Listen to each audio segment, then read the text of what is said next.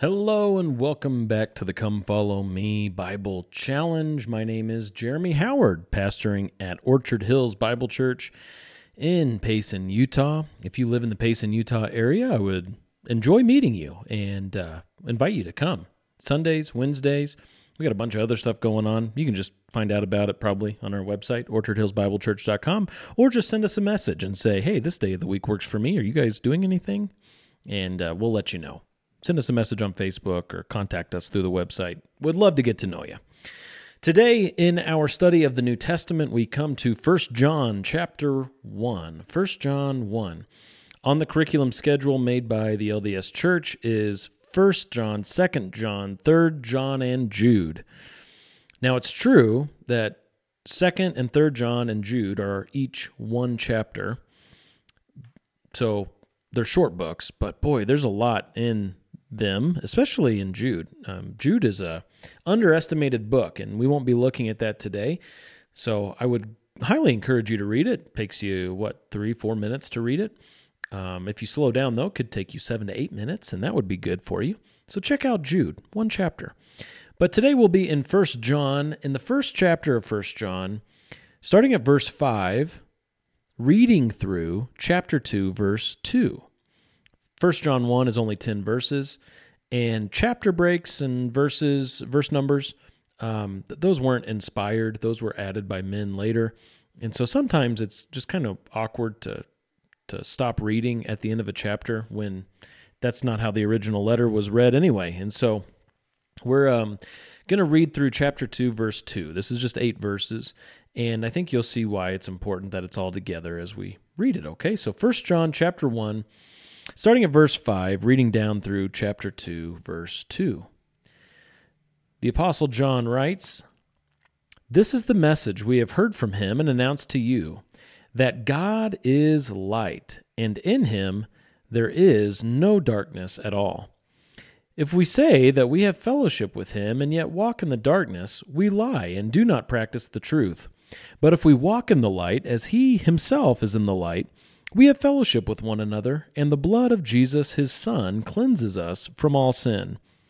If we say that we have no sin, we are deceiving ourselves, and the truth is not in us. If we confess our sins, he is faithful and righteous to forgive us our sins and to cleanse us from all unrighteousness. If we say that we have not sinned, we make him a liar, and his word is not in us. My little children, I am writing these things to you so that you may not sin. And if anyone sins, we have an advocate with the Father, Jesus Christ the righteous. And he himself is the propitiation for our sins, and not for ours only, but also for those of the whole world." Wow, great passage. Starts off with this theological statement that God is light. Verse 5, God is light. 1 John, of course, is the book where we also get the amazing theological statement that God is love. That comes in 1 John chapter 4.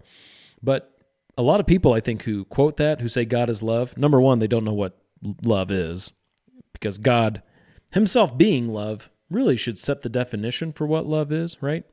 And you'll see some people at times who are like advocating for perverted marriage definitions and stuff, saying, well, God is love, and when people love each other, God loves that, and it's just like, oh, you don't have any idea what you're saying. Well, I would doubt that these people know what love is, but also I would doubt that they know that before that it says God is light. And really this helps us define what it means that God is love, if you understand that God is light. Lightness and darkness, light and dark, these are, of course, opposites, and it's a theme in John's writing, not just in 1 John, but even in his gospel. The Gospel of John talks about light and darkness. In the very first chapter, it gets into that, of the Gospel of John, chapter 1. And when he's talking about light and dark, or light and darkness, he is setting in contrast purity and impurity, holiness and evil, goodness and wickedness. He's setting these things in contrast and using these terms of light and darkness as kind of like the representatives for that. And we still do that today. I think it makes a lot of sense to us. It doesn't need much explaining. We understand what it means to shed light on something or to be radiant with light in certain contexts, we still associate light with brilliance or goodness or helpfulness or purity.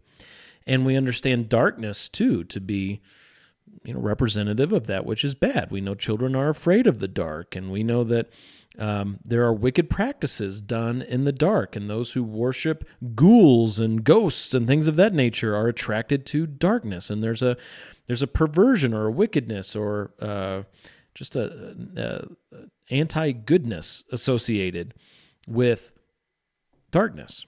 Okay, so here John is saying, when it comes to light or goodness or purity, God is light. He's the source of all that is good. He's the source of all that is righteous. He is the source of all that is brilliant and radiant. God is light. And in him, he says, there is no darkness at all. This means that God has never sinned. This means that God's never made a mistake. This means that God's never been tempted to do something wrong or bad. He himself is the standard of good, which makes him light comprehensively. It also means that he's eternal. You cannot be light in this sense if you are a creature. So God is not a creature in any way. He doesn't have a God. He wasn't made at any point in time. He is eternal, and he is eternally light, eternally good. That's who God is.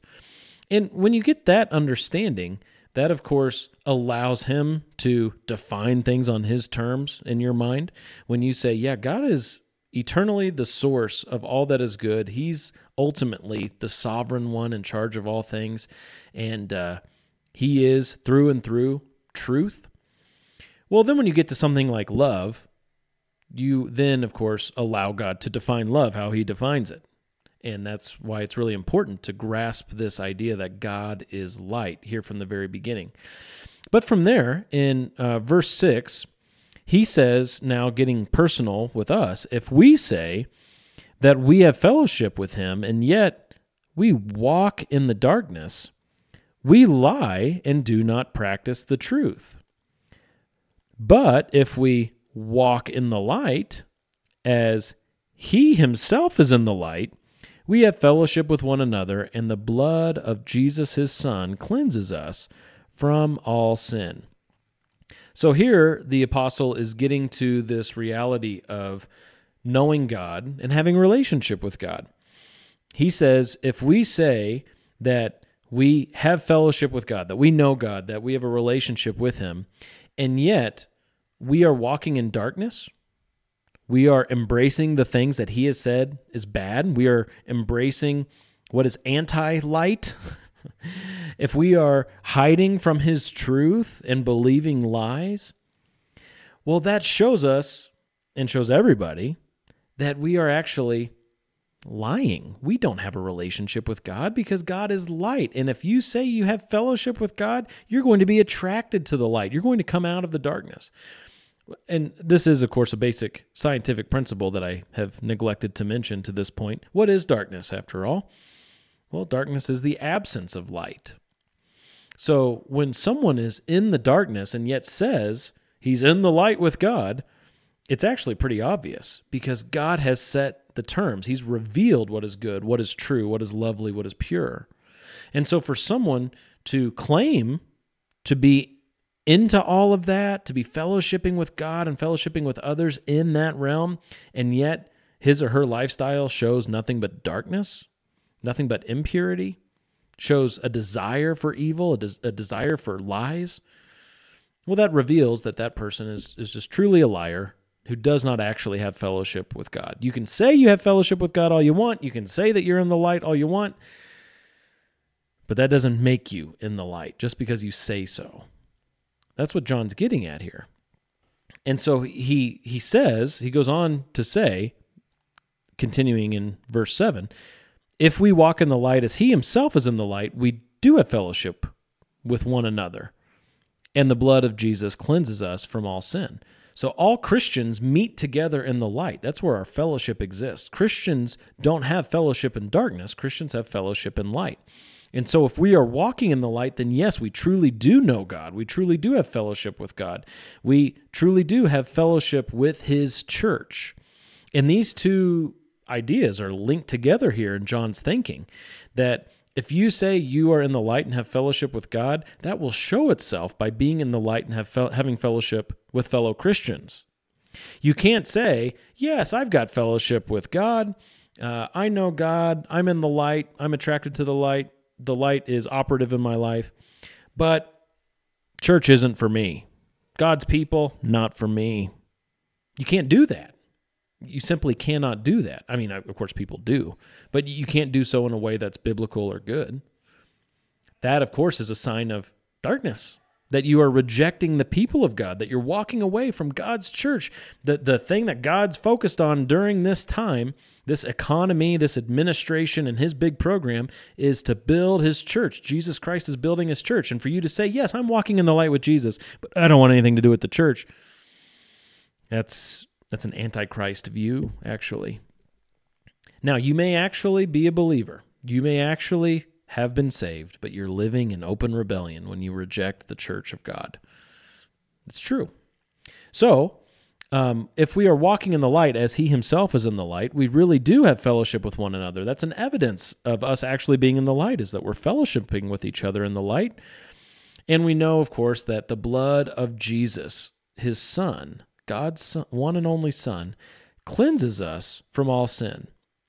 And this really is what we're dependent on to be in the light in the first place.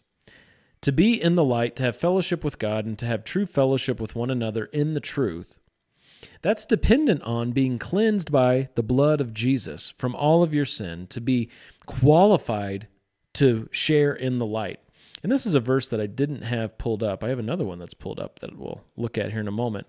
But it's making me think of Colossians chapter 1, I believe verse 12, verse 13.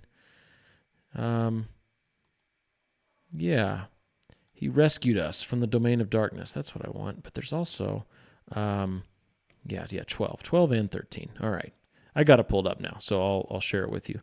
In Colossians chapter 1, Paul gets at this same point, and there's so many amazing things in Scripture, but this is one of them, when you've got two different apostles talking about the same thing, using the same terms, coming at it from different angles, in two different contexts, at two different time periods. Oh, it's so cool. That's what's going on here. So we're reading about John, talking about being in the light because we're cleansed by the blood of Jesus. And here we have Paul talking about that in Colossians 1, saying how he's been praying for the Colossians, verse 9, that he and his missionary team have not ceased to pray for you, that you would walk in a manner worthy of the Lord, that you would increase in knowledge, etc. And then he also says, we've been giving thanks to the Father who has qualified us to share in the inheritance of the saints in light. So here's that light analogy being used again. Where God is light. He himself is in the light. And Paul says he gives thanks to God the Father because for anybody who is in the light, anybody who's a true Christian who is in the light with God, that has happened because God has qualified that person to share in the inheritance of the saints in that light. He's qualified the person through the atoning sacrifice of Jesus Christ, which last week we looked at how that happened on the cross. And of course, through his resurrection, his ascension on high, all of this work of Jesus Christ has qualified believers in Jesus Christ to be in the light. And adding to that, here's another one of those unfortunate breaks. I don't think there should be this gap between 12 and 13. Because he's qualified us to share in the inheritance of the saints in light, we can say he rescued us from the domain of darkness and transferred us to the kingdom of his beloved Son, in whom we have redemption, the forgiveness of sins. You see how the death of Jesus, the atoning work of Jesus, is so linked to our status before God in the light, being children of the light, being qualified before God, to stand before God, to be in his light. Because what would happen if someone who was unqualified tried to be in the light of God? Well, he would get zapped. He would incinerate instantaneously, because with his sin, trying to bring darkness into the light. It's just not going to work. It can't happen. We know this in the scientific realm, right? If you've got a spotlight shining down, that means darkness is scattering. I'm not using scientific terms here, but it's making the darkness go away, because the darkness is the absence of light. So you, by definition, just cannot bring absence of light into light. You can't do it. Well, someone who is in his or her natural state, meaning the state we've inherited from a long line of people, starting with Adam, that's a sinful, dark condition. And you cannot bring that absence of light into the light of God. You must be qualified by God. You must be made light by the God of light in order to be in the light. And that happens through the atoning work of Jesus. Again, back in 1 John chapter 1, verse 7, the blood of Jesus, God's Son, cleanses us from all sin, and that is the way through which we enter the light. Isn't that amazing? Okay, let's keep going. If we say that we have no sin, we are deceiving ourselves, and the truth is not in us. And remember here, he's talking to Christians too. If Christians say that we're done sinning, we don't sin anymore, nothing we do could ever be considered sinful, we're just perfectly righteous, well, we're deceiving ourselves, he says, and the truth is not in us. That's a really harsh clapback by John there. Yet he follows that up with this beautiful truth. If we own up to our sins by confessing them, he is faithful and righteous to forgive us our sins and to cleanse us from all unrighteousness. But again, verse 10, if we say that we have not sinned, we make him a liar and his word is not in us. So 4 things, if you say that you don't have sin anymore. 1, you're deceiving yourself. 2, the truth is not in you. 3, you call God a liar. And 4, his word is not in you. So really important that you recognize that you are a sinner, isn't it? That you still sin, whether you're a Christian or not. But the good news here I've kept highlighted here in verse 9, that when you own up to your sins by confessing them to God, he is faithful and righteous to forgive us all of our sins, to forgive you all of your sins, to cleanse you from all of your unrighteousness through your sinful deeds. Isn't that really, really good news? How does he do that? He does it through your confessing. All you do is say, Lord, I am a sinner, please forgive me. And he is faithful to do so on the basis of the work of Jesus Christ. He doesn't come back to you and say, well, I do recognize that that's what you've done, and I appreciate you bringing it to my attention and owning up to it today. But here's what you'll have to do to repay me and to get this off of your account. And then gives you a bunch of steps. Or like a strike on your driver's license. Perhaps you've gotten that before, and it's like, okay, well, now it's got to be on there for a certain amount of time, or there's a certain amount of community service or something I've got to do to undo this bad mark on my record. That's not what God does. When you take your sins to God and you confess your sins to God, owning up to them and saying, I am responsible for rebelling against you, would you please, on the basis of what Jesus has done, would you please forgive me? He is faithful and righteous to forgive you your sins. How could he be so faithful? Well, that's his nature. All right, that's what he is. He's a faithful God. When he promises mercy, when he promises grace, he follows through every time. He's faithful to that. If you come back to him for the 1,000th time with a sin you've committed and you ask for forgiveness, he's faithful to continually forgive you and to stick with you, sanctifying you, helping you find victory over that sin. Now, you've got some responsibility there in your Christian growth, of course, but God won't leave you. He won't forsake you if you are a believer in Jesus. He's going to be faithful to you.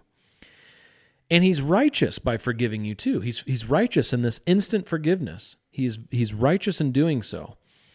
How could that be? How could a good judge just tell a murderer, oh, okay, you're free to go?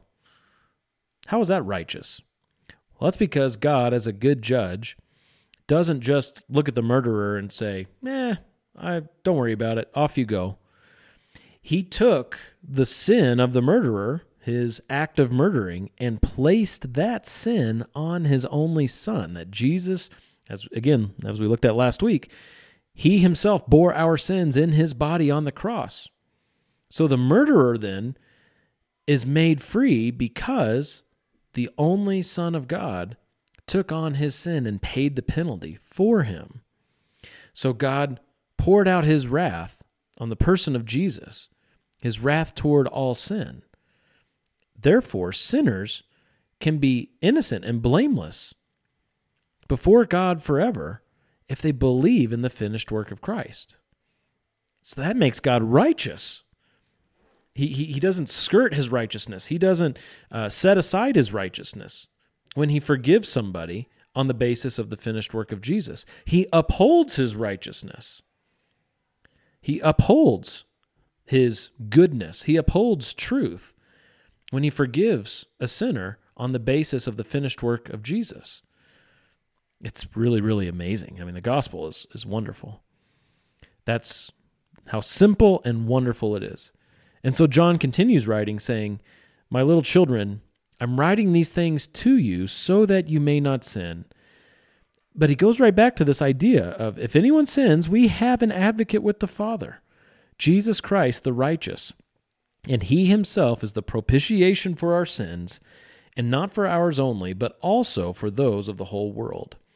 So again, this idea of God is faithful to immediately forgive you of your sins when you confess your sins to him in faith in what Jesus has done to pay for your sins, not coming to God saying, here's what I'm doing to make up for my sins. God won't forgive you if that's the case.